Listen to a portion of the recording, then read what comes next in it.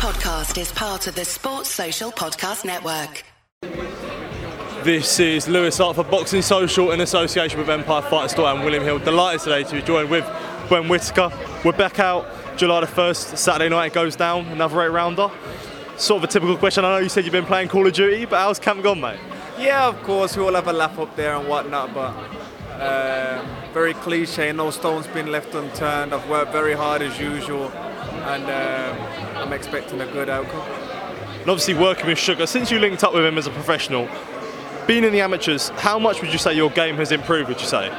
Mostly, yeah, my game's always been there. Obviously slowed things down, you try and hurt them now, but I said the main thing is my mentality's changed. I'm trying to hurt them now, I'm looking to hurt them now, but with that I'm still keeping my slick style so it can combine and hurt them even more. And obviously after sort of overcoming the injury now, just trying to get back out there and try and be there as active as possible, do you feel like sort of you learnt a lot from that injury in a way and being away from the ring? 100%.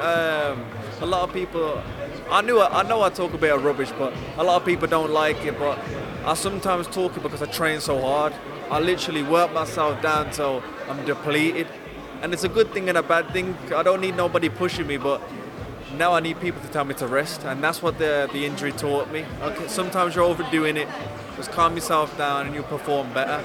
And I did that for my last fight, I felt good, and I've done it again here. And obviously now this is another 8-rounder against a sort of a tough opponent.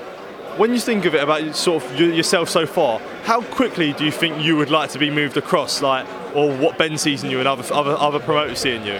Yeah, this is my first 8-rounder actually. But to be fair, I've been doing 10 rounds, 12 rounds sparring. Of course, sparring, but I know the rounds are in the bank. For me, it's just about breaking the opponent down, looking good, and whenever my promoter, my team, and I feel ready, move on. It's a business at the end of the day. I want a lot of people to know me before they know me, and then get the big fights. Because when you think of it, you're sort of a big star in the making, where that could see that you sort of want to get moved quickly, but you also got to understand that there's all a process. But would you sort of want to be moved quickly in a way? Do you have like a plan where you look and think, like, sort of within 10 fights, or I want to be in this sort of position? I did, yeah, but after the injury, so I don't know. You can never say never. So for me, it's just about keep winning, keep putting on great performances, and get myself into that position where when I can fight for a world title. The end goal is obviously world champion. So whatever happens in between that doesn't really matter for me. And sort of one thing that you always say about fighters is having that sort of draw, having that thing. That's something you've got, you know. You've got the change, you've got the flash, you've got the walkouts, and you can also fight as well. I mean, it's the most important thing is that you can fight. So bringing all them things along, how important is that for you? And can we see something on Saturday night? Luckily enough, yeah, I can fight. Thank the Lord. But that's your bread and butter, you know. Put all the glitz and glam to the side. I can fight. I've been doing it with nobody watching me now. Luckily enough, I can do it with people watching me, and it's entertainment sport. You've got to keep the fans entertained if they love it or they don't. They're paying the hard-earned money to see something happen, so I'm trying to make that happen.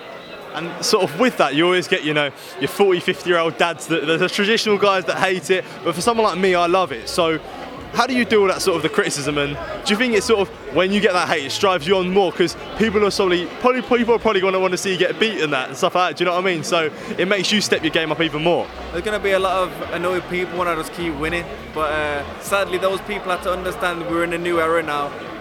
The times have changed a little bit, and just get with it. But at the end of the day, you can't please everyone. The main thing is just to please the people around me and keep winning. And another thing, with all the sort of the hype around you, the hype that comes with sort of not desperation, but everyone vies for your signature. Being a man in demand, you know, you saw sort of Eddie Hearn talking about the sort of signing you for Matchroom and stuff like that. Having that sort of demand for a fighter, where you see sort of fighters who you know, they can't get signed with a big promoter, but yourself, you're in so many good positions, must be sort of a blessed feeling for you. 100%.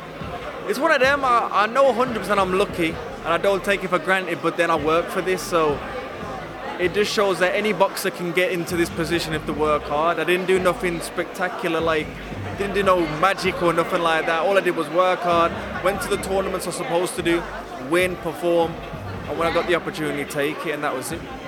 Ben Whittaker, thank you for your time. I always appreciate it, and all the best on Saturday, mate. Thank you. Sports Social Podcast Network.